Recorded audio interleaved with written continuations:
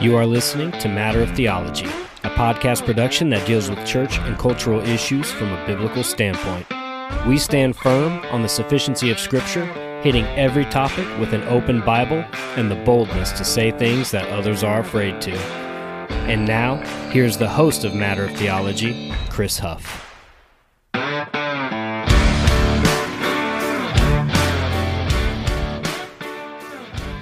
Thank you for tuning into this episode of Matter of Theology. No, again, I am not Chris. I know I did the one episode by myself last time, the post-mill response to the Apologetics Live episode. But here I am again, starting the episode without Chris. That is because he's still working, and we have a special guest with us, Lauren Robinson. Lauren, how are you doing? I'm doing great. How are you? I'm well. I'm trying to get over this cough. I had a really bad sinus infection, and then I got better, and then the pollen hit, and then it came back again. And so now it's just, I'm getting over that second hump. And I really hate the pollen down south. It is. Oh, I know all about it. And Tennessee is like the worst place where I am. Like, I have asthma, and trust me, this past 2 weeks has been rough over here. And now it's cold again. So yeah. It was in the 50s today because I'm in Georgia. So it was in the 50s today here in Georgia. So it's crazy when it was just like 80 or 90 something last week. Yeah. But, only down south can you experience all 4 seasons in one day. It's amazing. But, I really wanted to have you on. You made a tweet a couple weeks ago, maybe about a month ago, and it just set people ablaze, right? But before we actually get into the tweet and talking about some of those things, and I've got a response that we were talking about earlier, and I know you've got some responses that you've received on Twitter, but just to start with, how important is it, in your opinion, for women to know and do theology? Okay, so that is like super, I'm super passionate about that topic because, the study of God, right, is what theology is. So if you're a Christian, that's going to be a priority. Right. Absolutely teach women. That's one of my goals, to love theology, do theology, know sound doctrine. I teach in my ladies Sunday school class. We're learning like apologetics. And, 1 Peter 3:15 talks about always be ready to give a defense. That's to men and women. So theology for me, I don't know why for some women it's kind of fallen by the wayside. Like they just assume they don't need to have this theology and this deep knowledge of the scripture and hermeneutics. And so they just kind of, bystep that for the fluff and the things that make you feel good. And so that's kind of what I'm fighting against, is women need theology as much as men do. Right. The man, you'll hear me harp on that on my Twitter a lot, is the head of the home and the spiritual leader. But that doesn't negate a woman's responsibility to know the scripture and to be able to give a defense. That's and right. For the faith, like it says in Jude. That's right. Now, when did you first start learning theology, and how did you get into teaching a women's Sunday school at your church? Okay. If you were to look at I would be the least likely person you would ever say that would be into theology, into doctrine, for the Lord to save. I'm not going to give a whole spill into my testimony, but I was in this godless world of modeling and pursuing self and chasing after the things of the world. And that's when the Lord saved me around 21. And it was like immediate for me, the love of scripture and wanting to memorize scripture. And from that, the Lord just kind of gave me a desire to go to seminary. And so I went to seminary, and only about a year in, I met my husband. So I ended up dropping out so that he could pursue his career, getting his MDiv. And right now he's getting his doctorate of ministry. But So the Lord just immediately began working in my heart to want to know scripture and memorize. And so from then I started working with youth and with girls and teaching them. And it just kind of grew from there. And so I taught youth and girls. And then now at our church where we are now, I teach a ladies class. And my kind of my goal in that class was to start at the basics. I mean, literally working our way through Genesis and like apologetics and creation, and learning how to, when you get in a debate with an atheist or whoever, to be able to use scripture to defend what we believe in. But the Lord is just, and started reading some of the reformers, like A.W. Pink is my all-time favorite, Jonathan Edwards, John Owen. Probably 6 or 7 years ago, my husband and I kind of got into Reformed theology and the doctrines of grace. Okay. And the Lord just really even grew me even more since then and wanting to know theology. It's weird how that happens, because I would say about 6 or 7 years ago for myself was when the Lord really opened my eyes to the doctrines of grace. And it's almost like once you understand and you study the doctrines of grace and the totality that is Reformed theology, you want to know God more. It draws you closer to God. Yeah. I find that amazing. I literally describe it as like this unquenchable thirst to like want to know more and more and more about this sovereign God. And also, I mean, it's just unbelievable how when you really come to see the sovereignty of God, how all of scripture is now so cohesive. Whereas before, there was so much you had to like skip over that didn't jive with the Arminian theology, So right. Now it's like the scripture just makes sense. Mm-hmm. That's right. Now, so you said you originally went to seminary and then you met your husband. Now, did y'all get married while he was still in seminary, or did you meet, start dating? We had one of those whirlwind romances. Okay. So we met. We were friends for like a month. I was like, no, I'm not. I don't really want to, I wasn't really wanting to get married right then. Mm-hmm. I was like pursuing my career, right? Mm-hmm. And that's what the world tells you to do, pursue your career. So then he just kept telling me, just pray about it. Just pray about it. So just pray about marrying me. So I did. And the Lord changed my heart. So we started dating in April of 2007, got engaged in May 2007, and then married in August of 2007. Wow. So super quick.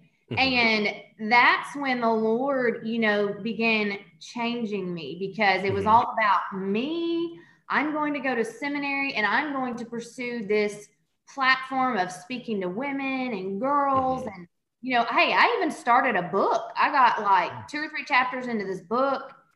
And the more the Lord began to sanctify me, like my husband, he was called to ministry. Mm-hmm. And it wasn't even a question. We knew financially we couldn't both afford for both of us to go to seminary. Well, then shortly after we got married, I became pregnant with my first child.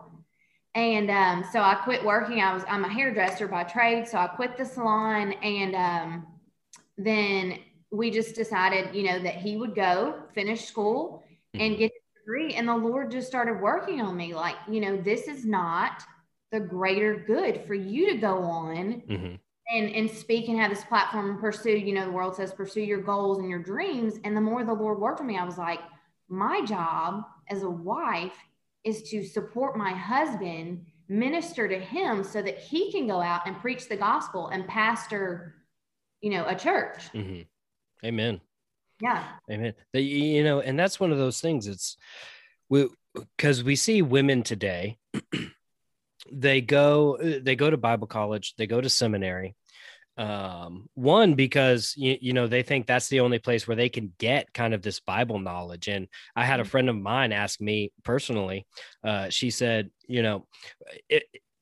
say a woman and here's Chris, he's coming on in. But she said, say a woman wants to go to or wants to learn more about the Bible, what is she to do? And she's married. And I said, well, the first thing your first direct line of education and learning theology should be your husband. He should be the one that's pouring into you and teaching you. Because that's how the marriage relationship should work. The husband should be teaching the wife. The wife should be nurturing and raising and teaching the children. Now, the father's obviously not absent from that, but there's this whole order of how things are supposed to work. And women today think that they're supposed to be the ones to go to seminary and get the degrees and then go and then have their own platform. And of course, we've seen it. It starts out with this whole goal to minister to women, but then what does it turn into? It turns into the desire to pastor. Yeah. We see women like Beth Moore that have talked about, their whole career. They've talked about, no, I'm a complementarian. I'm a complementarian. Women aren't to be pastors. And then what have we seen recently? Just that immediate flip, right? To now she the SBC, I think, just announced their first woman pastor. I mean, it's crazy. Yeah, my seminary was one of the few they did not allow women to get an MDiv, trying to, because they did not believe that women should go on to pastor. So I don't think it's wrong for a woman per se to go to seminary. Right. Maybe I do think it's wrong if she's got a family and a husband to take care of and she's neglecting them to do that. Now, I'll say she's single, she wants to go gather more knowledge. But to get this degree and at the same time she's neglecting her home. But, you were talking about Beth Moore and like these teachers. I think Satan's so deceptive in that way that he comes in like, you're doing this good. You're going to be helping women. Think about the good you're going to be doing for these women. And in the meantime, your family is going to suffer. It ended up coming out, all of these conferences Beth Moore was doing, her children were home by themselves. Her husband was at home with the children and, she can't claim to be following Titus 2:5. And she's meanwhile on these conferences and doing these tours. It doesn't work like that. That's right. That's right. Yeah. Chris, welcome to the show, bud. What's up, you guys? Had to start. Lauren, how are you? Good. How are you? I'm great.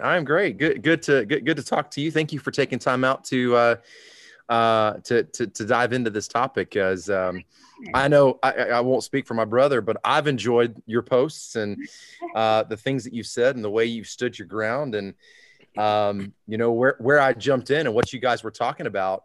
To your point, you find women that they may go to seminary with the intentions of and the desire to be theologians, as they should, but then they fall into the curse, right? And that curse meaning, as it says in Genesis, that desire will be to assert yourself and assert power that God never designed for you to have. In fact, expressly forbids it. So it's there's nothing new under the sun. That's what you're seeing when it, like you said, it may start with the best of intentions, but then what ends up happening is that goes unchecked. And I'm going to use this term a lot. You don't allow yourself to be regulated by what the scriptures say completely. And then what ends up happening, you drift. And when you don't hold to, the word of God as it's sweeter than the honey dripping from the honeycomb, you end up desiring things that God never intended for you to do. Yeah. That theology, learning theology, and studying it, even as a woman, I'm sure men can be the same way, but it can allow you to get puffed up in a sense. Absolutely. So you think sometimes your whole motives for even learning theology are so that you can be, smarter than someone else or know more. And you think the whole purpose of theology is knowing Christ, knowing more about him and growing your relationship. And, it can come in and allow you to get puffed up. And I'm super thankful that I have a husband who disciples me regularly in the scripture. He is a wonderful leader. He teaches me church history, hermeneutics. He will walk me through passages, and every morning before he leaves for work, I get up at 5 and I'm in there studying my Bible, and I've got just a million questions that I just want to pick his brain about. And I get a little theology lesson before he goes to work in the morning. And, it's amazing that he's my teacher. Amen. Awesome. Amen. Yeah, that's awesome. Amen. Now, when we begin to look at, and this is where we're going to start kind of transitioning towards the post that you made. When we begin to look at women and their role in the home, when other women see women like yourself that are making posts talking about how you need to stay in the home, you need to raise your family, you need to disciple your children, you need to take care of your husband, and support him in the things that he's doing, and you really need there needs to be a godly submission of the wife to the husband. When we see these things being talked about, some women want to jump in and say that's legalism. But the problem with that is that's not legalism. That's biblical. Yeah. That's what scripture says the role of the woman is to do. Yeah. So how have you run into that? Everybody always wants to find a way around that scripture. And I always go back to Titus 2:5, workers in the home. It is a woman's non-negotiable responsibility to be a worker in the home. But they always want to find a way around it. And so they'll say, so are you telling me it's sin if I have a job? I mean, is that what you're telling me? And this is what I always say to them. I heard this quote from Elizabeth Elliot a while back, and she said, look, don't ask the question, is it sin? Ask yourself, can I run my household well and do all that I need to do and still have this outside job? Can I cook the meals, do the laundry, disciple my children, serve my husband, and all of these things to make this household run well and have an outside job? And the question and the answer to that most often is no. And one of them is going to suffer. Either your home's going to suffer or the job's going to suffer. You can't do both well. Right. So that's what I always tell people. I say, look, I'm not going to tell you, okay, your job is definitely sin, but I'm going to say, can you disciple your children? When the scripture talks about in Deuteronomy, when they rise up, when they walk upon the way, when they lie down to sleep, that's all day long and still have this secular job. Mm-hmm. So that's right. Anyway, but yeah, I run into that. So people say, well, Titus 2:5, and I'll go back to that. And they'll just say, well, as far as obviously submitting to your husband, that's all throughout the scripture. That's not legalism. I mean, I'm literally just teaching what scripture says, but I think most often they'll say, well, that can turn into abuse. You can't promote that because the man may not. I mean, and the Bible doesn't say submit to them only if they make like perfect choices or wise choices. I mean, we're just submit to our husbands. And then you just have to trust the Lord that he's going to work the rest of that out. But yeah, you run into those who try to, Right. Well, I feel like you wouldn't run into that issue if women already married godly men in the first place. Yeah. So yeah. I feel like that's an issue that would solve itself. Now, I'm not saying the husband is perfect and that he'll make every decision right, but right. You're on a fast track to the right goals and the right outcome if you're not unequally yoked. Yeah. That solves a lot of problems. Back around and say, well, that means you need to be super careful about who you marry. And I teach my daughters the same thing, like, because they are going to be your head. You are going to have to submit, and you better pray that they're godly and make wise choices. Mm-hmm. That's right. That's right. Now let's get into this tweet because I know you've received a lot of feedback about this, and I really want to get into one of the comments that you and I talked about before we started recording. But here's the tweet, and this came from I don't have a date. This was a while about a month ago. But here's what it says: ever notice how there's very few sound female authors or teachers lining the shelves at Christian bookstores? Know why? Because all the godly females are at home tending to their husbands and their children. Hashtag Titus 2, the home is priority. And people lost their minds. Yeah, they did. And it wasn't just unbelievers. It was, I mean, the majority of the people that lost their minds were people that we would say are our brothers and sisters in Christ. Mm-hmm. Yeah. That's right. Now, one of the things I kept seeing was people saying, so was about women, how women shouldn't write. And she's going, well, is she saying women can't be authors? Is she saying women can't write blogs or do this and that and the other thing? And my first thought was, she said, ever notice how there's very few sound female authors and teachers lining the shelves? Not that they're not there, but that they're not lining the shelves. Right. Why are they not lining the shelves? One, because their books aren't that popular, because their books are actually probably biblical. Yeah. And two, because they're making their household the priority. Yeah. Right. I often joke around with people that like that little thing that's inside most people that's like, you probably better not say that or you won't have any friends. Like, I wasn't born with that. So I just feel we weren't either. Nope. Like, I would just tweet something, and I'm honest to goodness, I did not realize when I tweeted that. I just, I'm just one of those, I'll just like think something. I'm like, okay, I'm going to tweet this.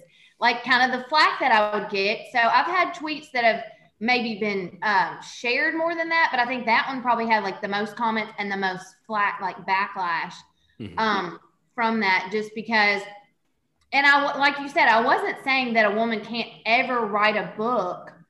Or obviously, like, I have a blog, like I write blogs in my spare time. I just, even looking back on my own life and my own testimony and the Lord growing me, and I've even made a little couple videos about it, how my desires as a woman, the more I progressed in growing in the word, knowledge of Christ, my sanctification, my desires went from, okay, I'm going to be married to my husband, but let me hurry up and raise these children so I can kind of get on and do the more important work, which is like, writing books or ministering to women or doing this. And the Lord's like growing me in, and I'm like, this is the most important work. Like raising up children, godly children, discipling children, and ministering to my husband, being his helpmeet. And he's the pastor. And so he's got, like the hardest job in the world. And so that's kind of what my whole point was. The more we grow in godliness and sanctification, the more we realize being at home is what the Lord designed. That's where fulfillment comes from. And so I noticed that no longer was I seeking some kind of platform for myself, or my goals were not to write this book and get out and do all these conferences. Like, the Lord gave me joy in my home. So. Amen. Now, some of the comments I saw were about having to do with single women, right? So, well, what if someone's not married, and someone doesn't have children? So is there anything that you would like to say in regards to women who are not married, that don't have children and don't have that duty, that biblical duty to submit to their husbands and raise their children? I mean, there might be an opportunity like that for a godly single woman who has some time and, is passionate about the word and theology to write a book, that would be helpful. And so if she has time to do that, even the scripture talks about, singleness. And so, I've heard it said, if you want to become more like Christ, get married. But if you want to be free to serve Christ, stay single. You have more freedom to do things like that when you don't have a husband or family. So, but like you said, there's very few of those out there that, have the time or have written the books, because once, they get married and have children and the Lord grows them in godliness, like I said, their main priority becomes taking care of their home. So yeah, if the Lord is giving you that desire to write a book, or, then, and you're single, then by all means, I don't see any reason why they couldn't. Now, I would piggyback off that, and Chris, you also might want to jump in here too, is I would say, if you are a single woman, one, I don't know, maybe your family relationship, what, father, no father, godly father, not godly father. But I would say first, you should also come under the authority of your father, but primarily the authority of a local church. if that's going to be your task to write a book and get into some form of ministry. That way you have some sort of authority and oversight in your endeavors, because then what happens? Say you get married, then what happens? Then you come under the authority of your husband. And then both of you are under the authority of the church at that point.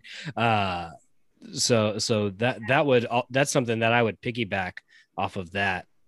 Chris, if you wanted to get in there. Yeah, well, I mean, for anybody, that jumped in and jumped down our sister's throat for what she said. Number one, I thought that the tweet was right on. Right. And I mean that wholeheartedly, right on. Again, we always have to stop and first examine our own selves, right? Examine our own hearts, examine our own motives.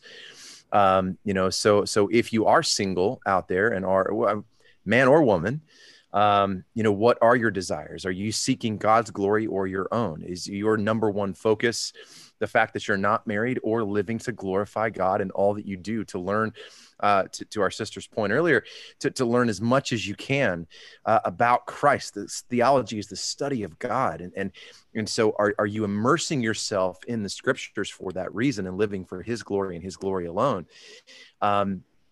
Regardless, and this is not easy to say.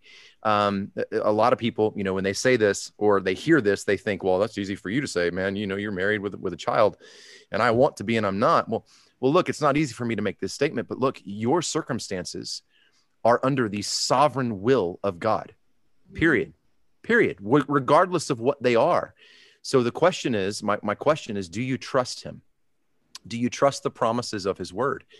And are you living accordingly?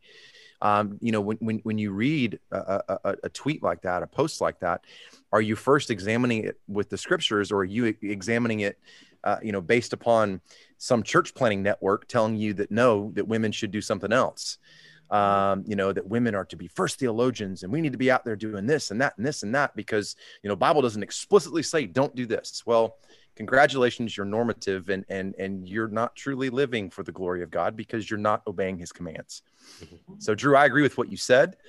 My response to those people who may be single, who desire to be married, who desire to be a spouse, to be a parent, know that if you're walking with the Lord and truly seeking his glory and that desire has not been taken away, Paul talks about singleness being a gift.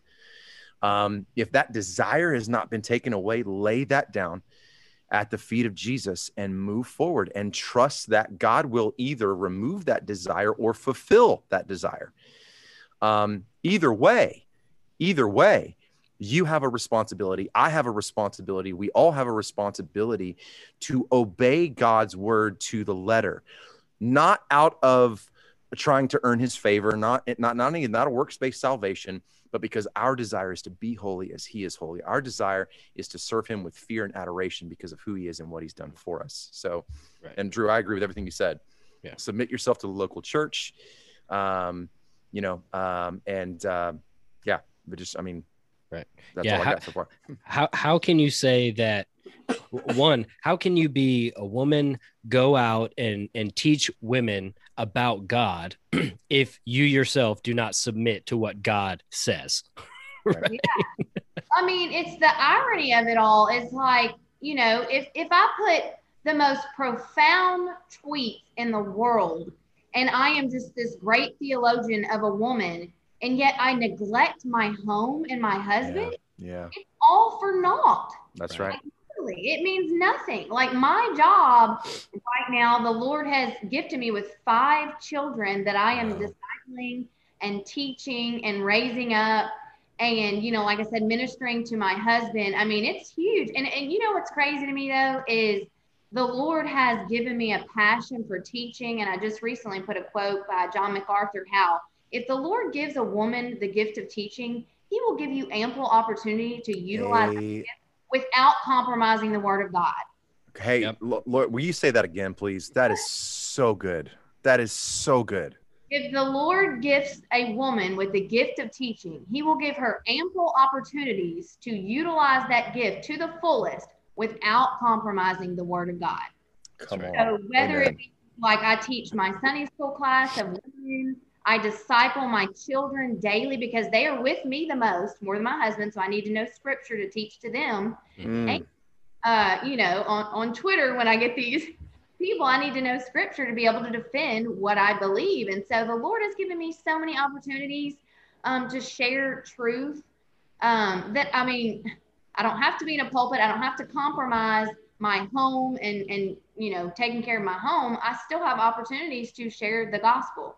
That's right. Absolutely. That's right. So Lauren, as you were speaking, one of the things that came into my mind, and it's one of the things that I've taught several times on the podcast here, and that is practical atheism, right? So when you get women that talk about how much they love God, how much they want to teach women and all these things, but then they neglect the home, they neglect their husbands, they neglect all the biblical duties that God has said they are to perform, and the things that actually glorify God. When they neglect those and seek after their own desires, they're falling into practical atheism. Yes. And what that is now there's two aspects of practical atheism. One is claiming God exists, but then living as though he doesn't. The other is knowing what God has said, but then living as though what he said is not true. So some of these women are out there, they're doing the things that God has not called them to do, and they're neglecting their homes, living as though God's word is not true. Well, there's this mentality that if, Lauren, like somebody in your position, someone who studied theology, someone who, from a social media standpoint, the Lord has given a platform to your point a minute ago, but there's this mentality in our culture, and it's because, and even in the church, let me back up and say this. There's this mentality in the church because there's an ideology that has been brought in from the world, and it's called feminism. Yes. And this ideology says that if you're a stay-at-home mom, if you're a housewife, then you're a victim, right? Mm-hmm. Then you have intersectionality points at that, at that level. When really, and Lauren, I think you said this earlier, this is the highest calling. The creator of the universe has given women this call. I was talking to my brother, Daryl Harrison. We were talking on the phone the other day, and he was just encouraging me with some stuff that I'm walking through. And he just reminded me, he said, isn't it incredible that God made man, but he fashioned women, right? The scriptures say in Genesis that he fashioned women with a purpose. Yeah. And Lauren, to your point, God has given you 5 souls to disciple in your home, as well as to care for your head, who is a shepherd, an under shepherd under the chief shepherd. There is no higher calling given for women. There is no higher calling, period. Right. Period. You can look throughout the entirety of scripture and see the greatest value placed upon women. I mean, look at, just go back to the creation account. God creates Adam. But then he looks around and says, what? He doesn't have a suitable helper, one for him. Right. So he fastens Eve from Adam. Why? Because what Adam needed to do, he could not do on his own. He needed a helper. So God fastened one just for him. Talk about just the worth there. An amazing just to think about, woman was made for man, not man for woman. We were literally made for man. And so I always tell people, of course, you're going to get it on social media. Well, are you trying to say that women are less valuable? You're always going to get that men are somehow better. And I'm like, look, that's not what I'm saying. Galatians 3:28 says we are all one in Christ Jesus. That's right. That's right. In equality with Christ. When you have that kind of confidence in Christ that we're all equal. I don't feel less valuable than my husband. We have different strengths. He is the leader. I am the nurturer. Like his cooking skills pale in comparison to mine. Tell him I feel his pain. I don't, because I'm a great cook. So. Oh, are you? So like women, are the nurturers. I mean, it's such an incredible responsibility. And so I get on there, on Twitter, and I say things like that are really, people said, I feel like when I go onto your Twitter, it's like stepping back into the 1950s, because I'm like, have dinner ready when your husband comes home. Like, look pretty. Like, don't nag him when he walks in the door. Just little things like that I say, and people are just like, I mean, they get furious at it though. But it's like, and I also put a post like this. I said, look, hone your women's skills, learn how to garden, cook, clean, sew, nurture children. Like the Lord created us for this, and, run your household well like that. So, it's really funny that you say, hone your women's skills or learn your women's skills. And then Chris, earlier you mentioned about feminism. Think about this. Feminism that came in 3 waves. Okay. Right now we are right smack dab in the heart of the 3rd wave of feminism. Some may even say we're in the 4th wave, but feminism started out really with just women wanting to be viewed as equal to men. Okay. And really one of their two main goals was to abolish alcohol and to abolish pornography. Yeah. Okay. 2 things that are glorified in our culture today. Move forward into this century, and you don't have just women seeking equality. You have women wanting to replace men, so much so that women dress like men, they act like men, they think they can become men through surgery. They're living in that delusion. Yeah. So there's not this idea of that we are equal. It's that we don't want to be equal. We want to be superior. Yeah. Yeah. I wrote a blog on that about feminism. It's called The Poison of Feminism. And I talk about that, how it went from, it was cloaked in, we just want to be equal with men. But it's really, we want power. Mm-hmm. That's right. That's right. Yeah. I read something actually today. This was a tweet that our brother Chris Land put on Twitter. It's a quote from the Coalition of Christian Feminists, and here's what it says. It's a picture of a young couple, and it says this quote: "If Genesis 2:18 had been translated correctly, I saw this. Then the Lord God said, 'It is not good that the man be alone. I will make a mighty rescuer perfectly suited for him.'" Period. Close quote. I saw that. Oh. Yeah. Yeah. Wow. Now, into one of these comments, and Lauren, we talked about this offline, but we've talked about the importance for women to know theology, study theology, study the Bible, know God, grow in Christ, so that you can be able to minister to your husband, so that you can be able to nurture and grow your children well as the Lord commands you to. But there's some people that don't realize that that's what you're doing. Okay. So this comes from someone shared a post, or your post, and they started talking about how this is legalistic, right? And we already talked about, this is not legalistic, this is biblical. But then there was another comment under this that said, from a person that said, "There's so many things I want to say, but mostly a woman's ultimate calling is God's glory." And we would say, amen. That's what we've been talking about. Yeah. Can't glorify God without being a theologian. Don't have to be a wife or a mom to be faithful and obedient, but you do still have to be a theologian when you are a wife and a mom. And we would say, yeah, that's actually what we've been talking about.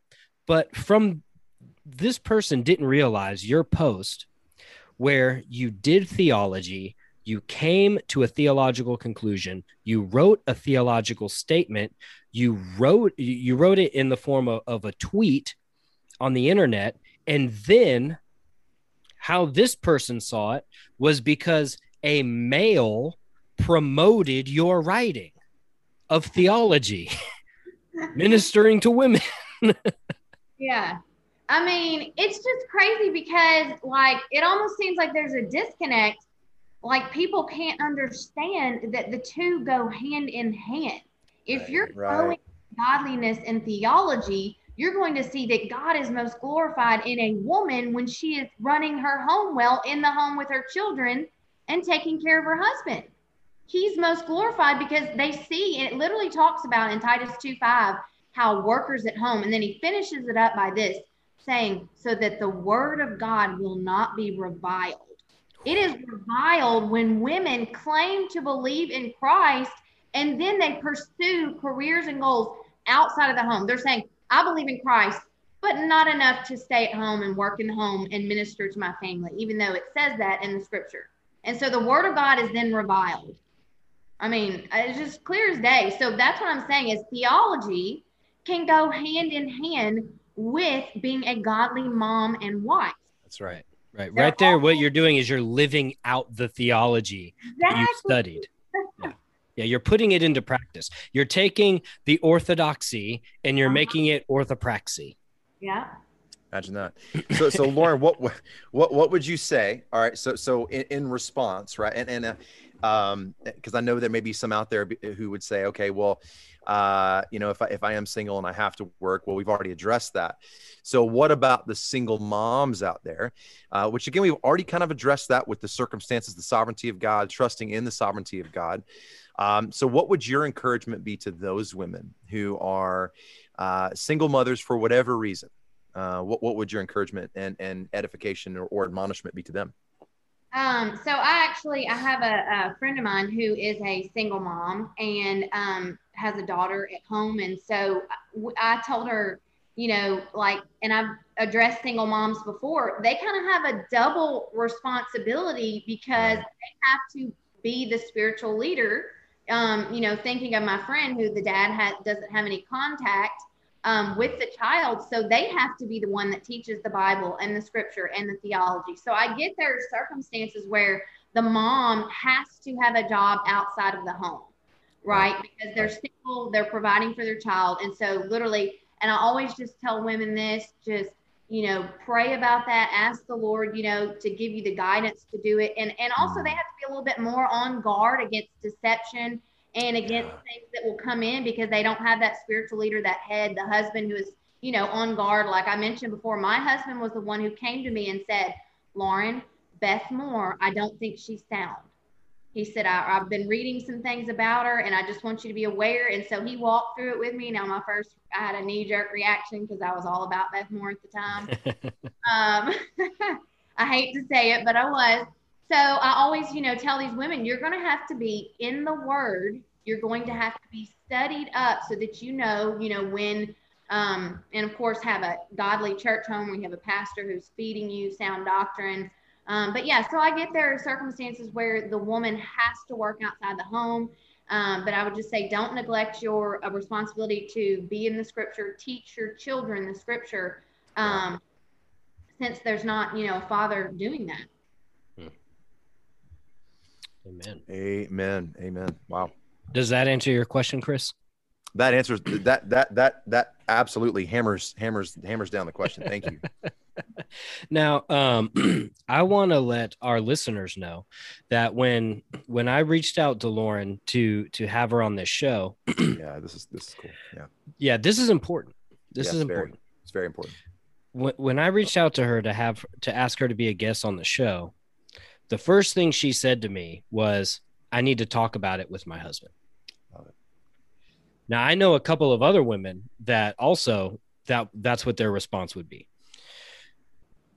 Why was that your first response? Because there are people I know that would listen to this and go, well, I don't need to ask him. Like, why would I need to do that? So why was that the first thing that you did? First of all, just him as my spiritual leader, and I represent him, I'm an extension of him. Everything I say, I want to represent my husband well, represent Christ well. And the first thing he said was, well, let me check. Are these guys sound? Like, let me check them out and make sure. So he's always aware of what I'm participating in, you know, and making sure that I don't get, you know, led astray or, you know, making sure I mean, literally, he is my protector. So I just said, hey, you know, they reached out to me. They saw this tweet, you know, I told him about the tweet, and he's not a social media guy. Like, I kind of am on that end, and then I'll tell him about all my adventures. But I mean, obviously, the past, he doesn't need any more responsibilities. But I tell him about all my adventures, and he's just like, man, that sounds crazy. So, anyways, yeah. So I immediately I went to him and I said, you know, and so he did. He went and looked up some of your podcasts, and I kind of told him who you were and kind of, you know, what your doctrine looked like. And so he was like, yeah, I think that'll be good. So, Yeah. Great. Yeah. Mission and as my, you know, my spiritual leader. Yeah, and that's important. And you know what? Now that you say that, we might have to have your husband on to talk about being a biblical husband and being a protector. Yeah, because that's so key, because I'm sure you could get approached by so many people to say, hey, we saw your tweets, we want you to come on. But there's someone whose doctrine is just absolutely garbage, or maybe it's right in some points, but they miss it in other areas. But your husband said, no, let me check them out first, because she's my responsibility. Yeah. Right. Biblical husband. Somebody who, you know, was not theologically sound and so they were looking to have a gotcha moment where they could, you know, catch me in something and make me look bad or whatever, you know, so. Right. That's right.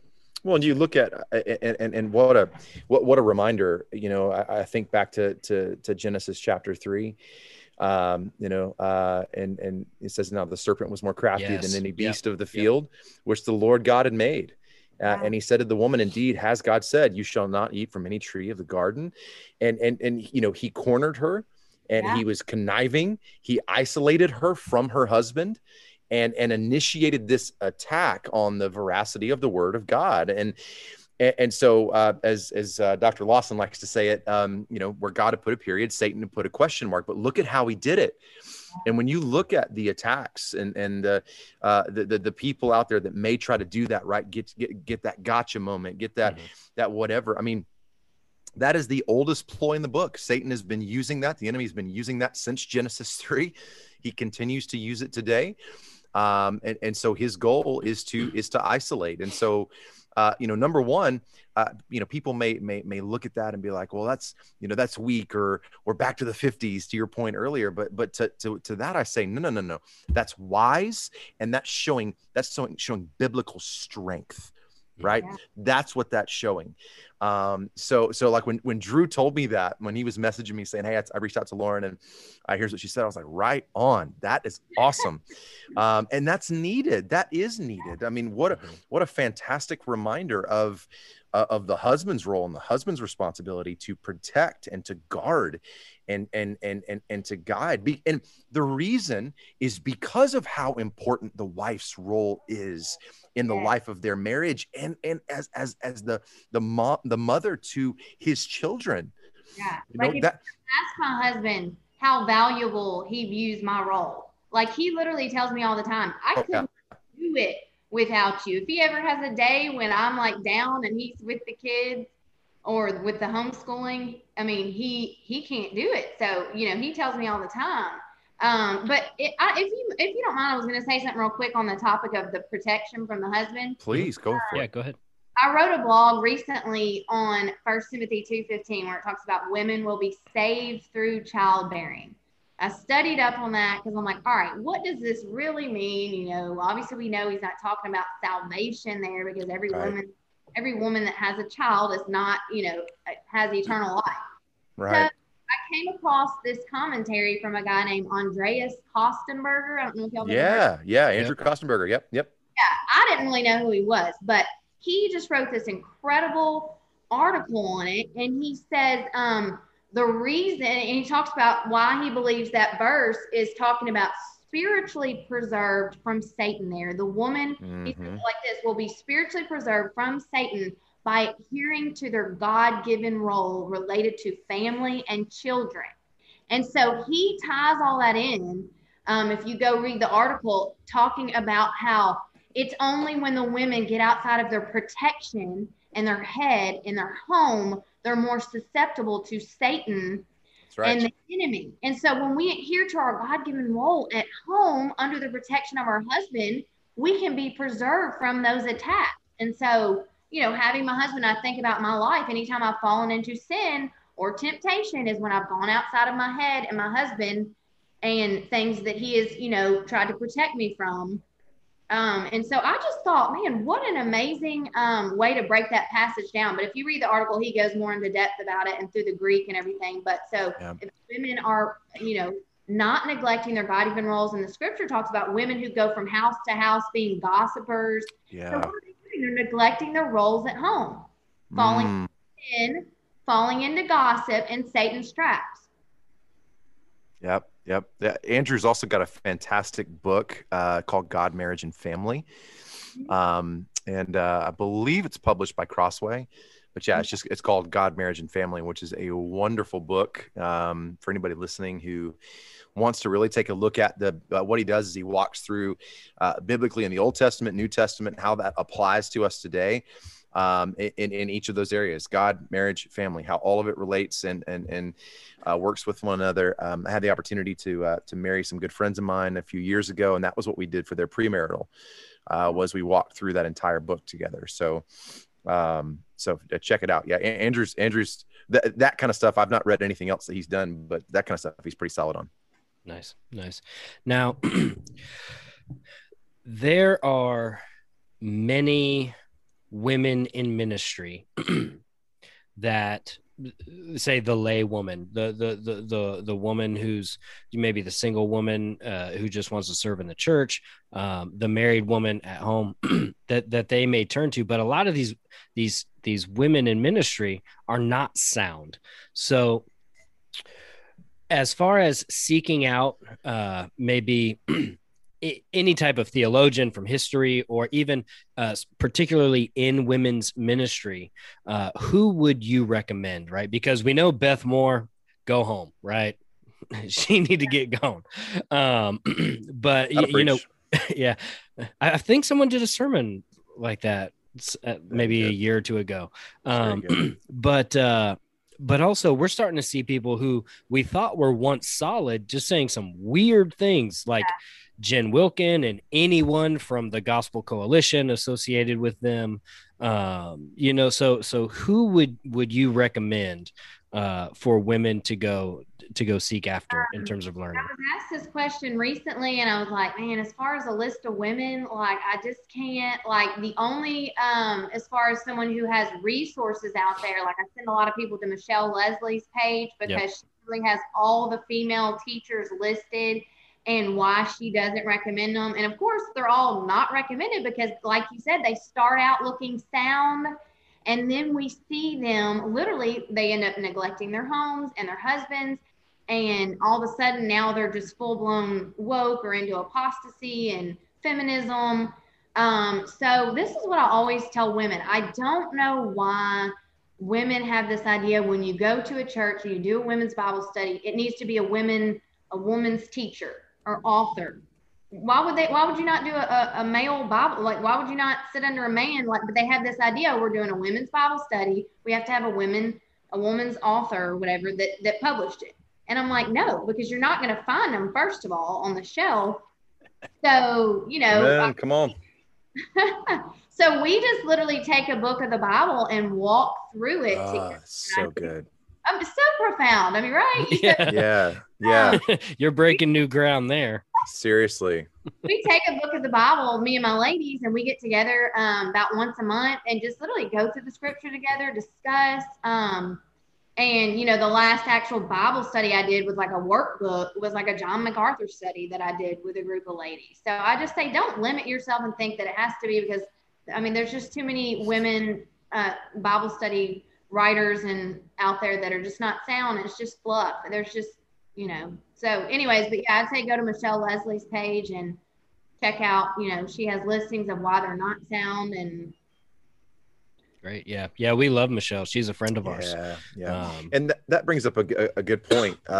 You know, Lauren, it's I don't understand that either. As far as why in women's studies and small group studies and Sunday school studies that if it's specifically the single women or just a women's group, why they feel the need, it's almost like, to be honest, it almost stems from that kind of like that standpoint epistemology kind of deal. It's like, no one's really going to understand us. We've got to make sure we're doing a study from a woman because a woman gets us, instead of going, well, you know what gets you more than a woman? Yeah. The Bible, the Creator. Right. Absolutely. That's like CRT and all of that, though, right? Absolutely. Yes. Get us. If you're not the same color as us, you can't understand us. And so it's the same thing with women. I think they think, oh, well, if you're not a mom and you're not a female, and so what you're doing is you're saying the word of God is not sufficient for all of the problems. And it is. You don't have to have, somebody's leftovers, a woman who comes to you and, with all her fluff that makes you feel good. Just go straight to the Bible. Even people that say, Lauren, what kind of children's devotional book do you recommend? I say the Bible. The Bible. With our children. Come on, girl. What's really funny is Chris and I have a friend who's a local pastor here named Reagan Marsh, and we were talking about family worship, different things for family worship and for different ages, and how do you if you've got small children that are about 2 years old, man, and I've got like dirt in my eye. But you got children that are small and things like that.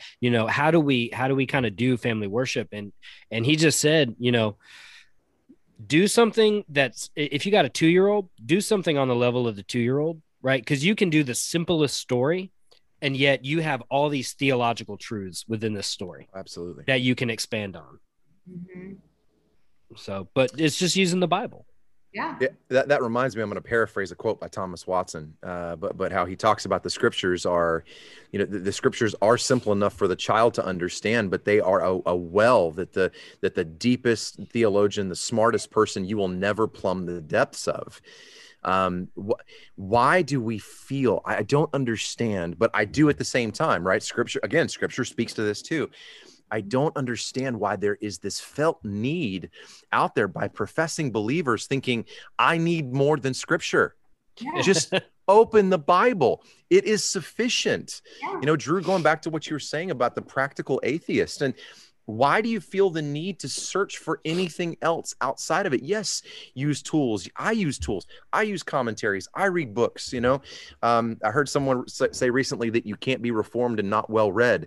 That's very, very true. But why do you feel you can't be reformed and not hold to the sufficiency of Scripture? Amen. Exactly. We don't need to go outside of the Word of God. Every time you do, or you think you have to because you can't find it, number one, you're showing that you don't trust in the sufficiency of Scripture, and or that when it comes to the very words of God, that you are aligning closer with the enemy because you're too lazy to do the work yourself. Yeah. Yep. A.W. Pink says the Bible is no lazy man's book. Come on. Absolutely. And so that's why I think they go to through the women's Bible studies, because it's fluff, it's easy. And if you really want to dig, my last women's Bible study we did, I just walked them through in Colossians. We ended up talking about penal substitutionary atonement for like an hour. And it was the most deep, edifying. We talked about election and eschatology. And it was so edifying. And they were like, I could never go back and do another one of those just top fluff Bible studies, after you get the meat. So. And one of the things that I've been thinking about as we've been talking about, Bible studies, is you mentioned at the beginning of the show that one of your favorite writers is A.W. Pink. And that's awesome. And so say, you want to learn about the attributes of God. Pink has one of the most simplest writings on the attributes of God, right? It's so easy to understand, but it's packed full of theological knowledge of who God is, right? So you don't, how many of Beth Moore's studies go through the attributes of God as it pertains to Scripture, right? I'm willing to say none. Yeah. Yep. So, No, he writes that. And Every woman in my Sunday school class, the minute that they get in there, I'm like, you need to go read The Attributes of God by A.W. Pink, The Sovereignty of God by A.W. Pink, and you need to go pick up a Valley of Vision, the Puritan prayer book. yes, come And on. that's what we do. That's awesome. that's what we're all about here. That is. We're all about the Bible and the Puritans. Yeah. That's awesome. All right. So, Chris, do you have any other questions or before we close out? I don't, Lauren. I just want to thank you, number one, for your time. And then number two, when you stand for truth, truth is going to offend. And of course, that brings out the haters, and that brings out those who want to push back, and because they get all up in their feelings, they end up, as I heard recently, that they try to add a sixth sola, and that sola is sola feelings. Yeah. So that's not me. That's Virgil Walker. You're welcome. But look, I thank you for the courage to the courage and resolve. And I know it's not you, and I know how you would respond to that. But for working in tandem with the Spirit of God as He sanctifies you under your head, under your husband, under Kevin. So I thank you for modeling and seeking to model and glorify God by how you model what a biblical woman and a biblical wife and a biblical mother looks like. And so I just want to thank you, my sister, for that, and thank you so much for your time and for having the courage and resolve to speak up as well. So that's all I got. Glad to be here. I was just gonna say, like if y'all had asked me to do this probably like a year or two ago, I probably couldn't have fit it into my schedule. But I was saying the Lord gives you opportunities, and for the first time ever, there you go. I have 5 kids, but this is probably the first time ever in, 12 years that I've had like a little bit of free time. I'm not like pregnant or breastfeeding or something like that. So I was like, the Lord just kind of opened up this door, and my husband said, yeah, roll with it. So thank y'all. There you go. Yeah, no problem. Now, where can people find you? Where can they find your blog? If people wanted to get in touch with you, how can they find you? Okay, so my blog is Lauren Lou at wordpress.com. I mentioned my blog on feminism. I have some blogs on biblical submission, women's roles, wrote about election and all different types of things on there. I also have a YouTube channel, but I let them know kind of ahead of time that it's going to be just kind of, you're getting my leftovers because I've got 5 children. So every now and then I'll have some thoughts and want to post. So, but that's Theology Girl 36.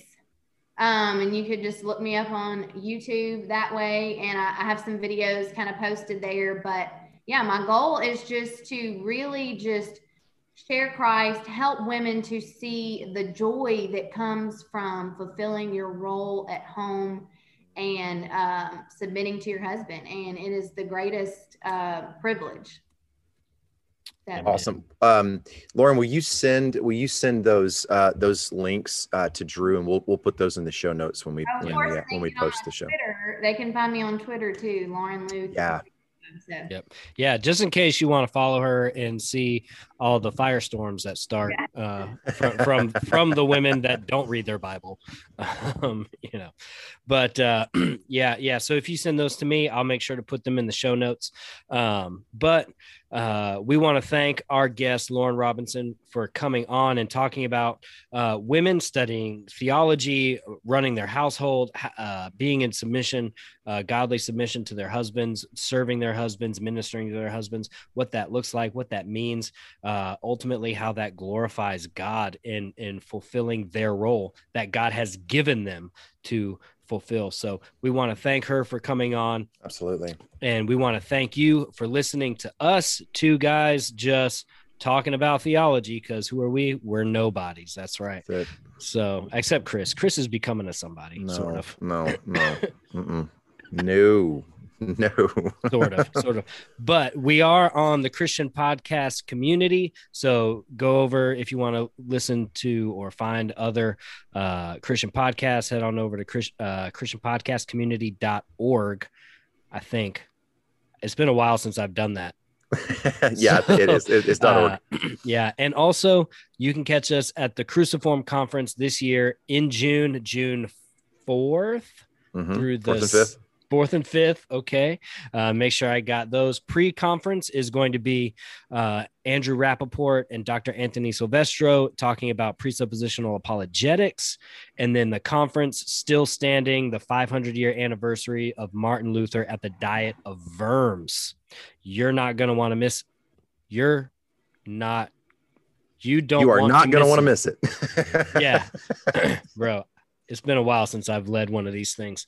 So that's why I gave it over to you, bro. Oh, man. Anyways, we're getting out of here. We'll catch you on Lauren, the next thank you one. again. See ya. Yeah, thank you.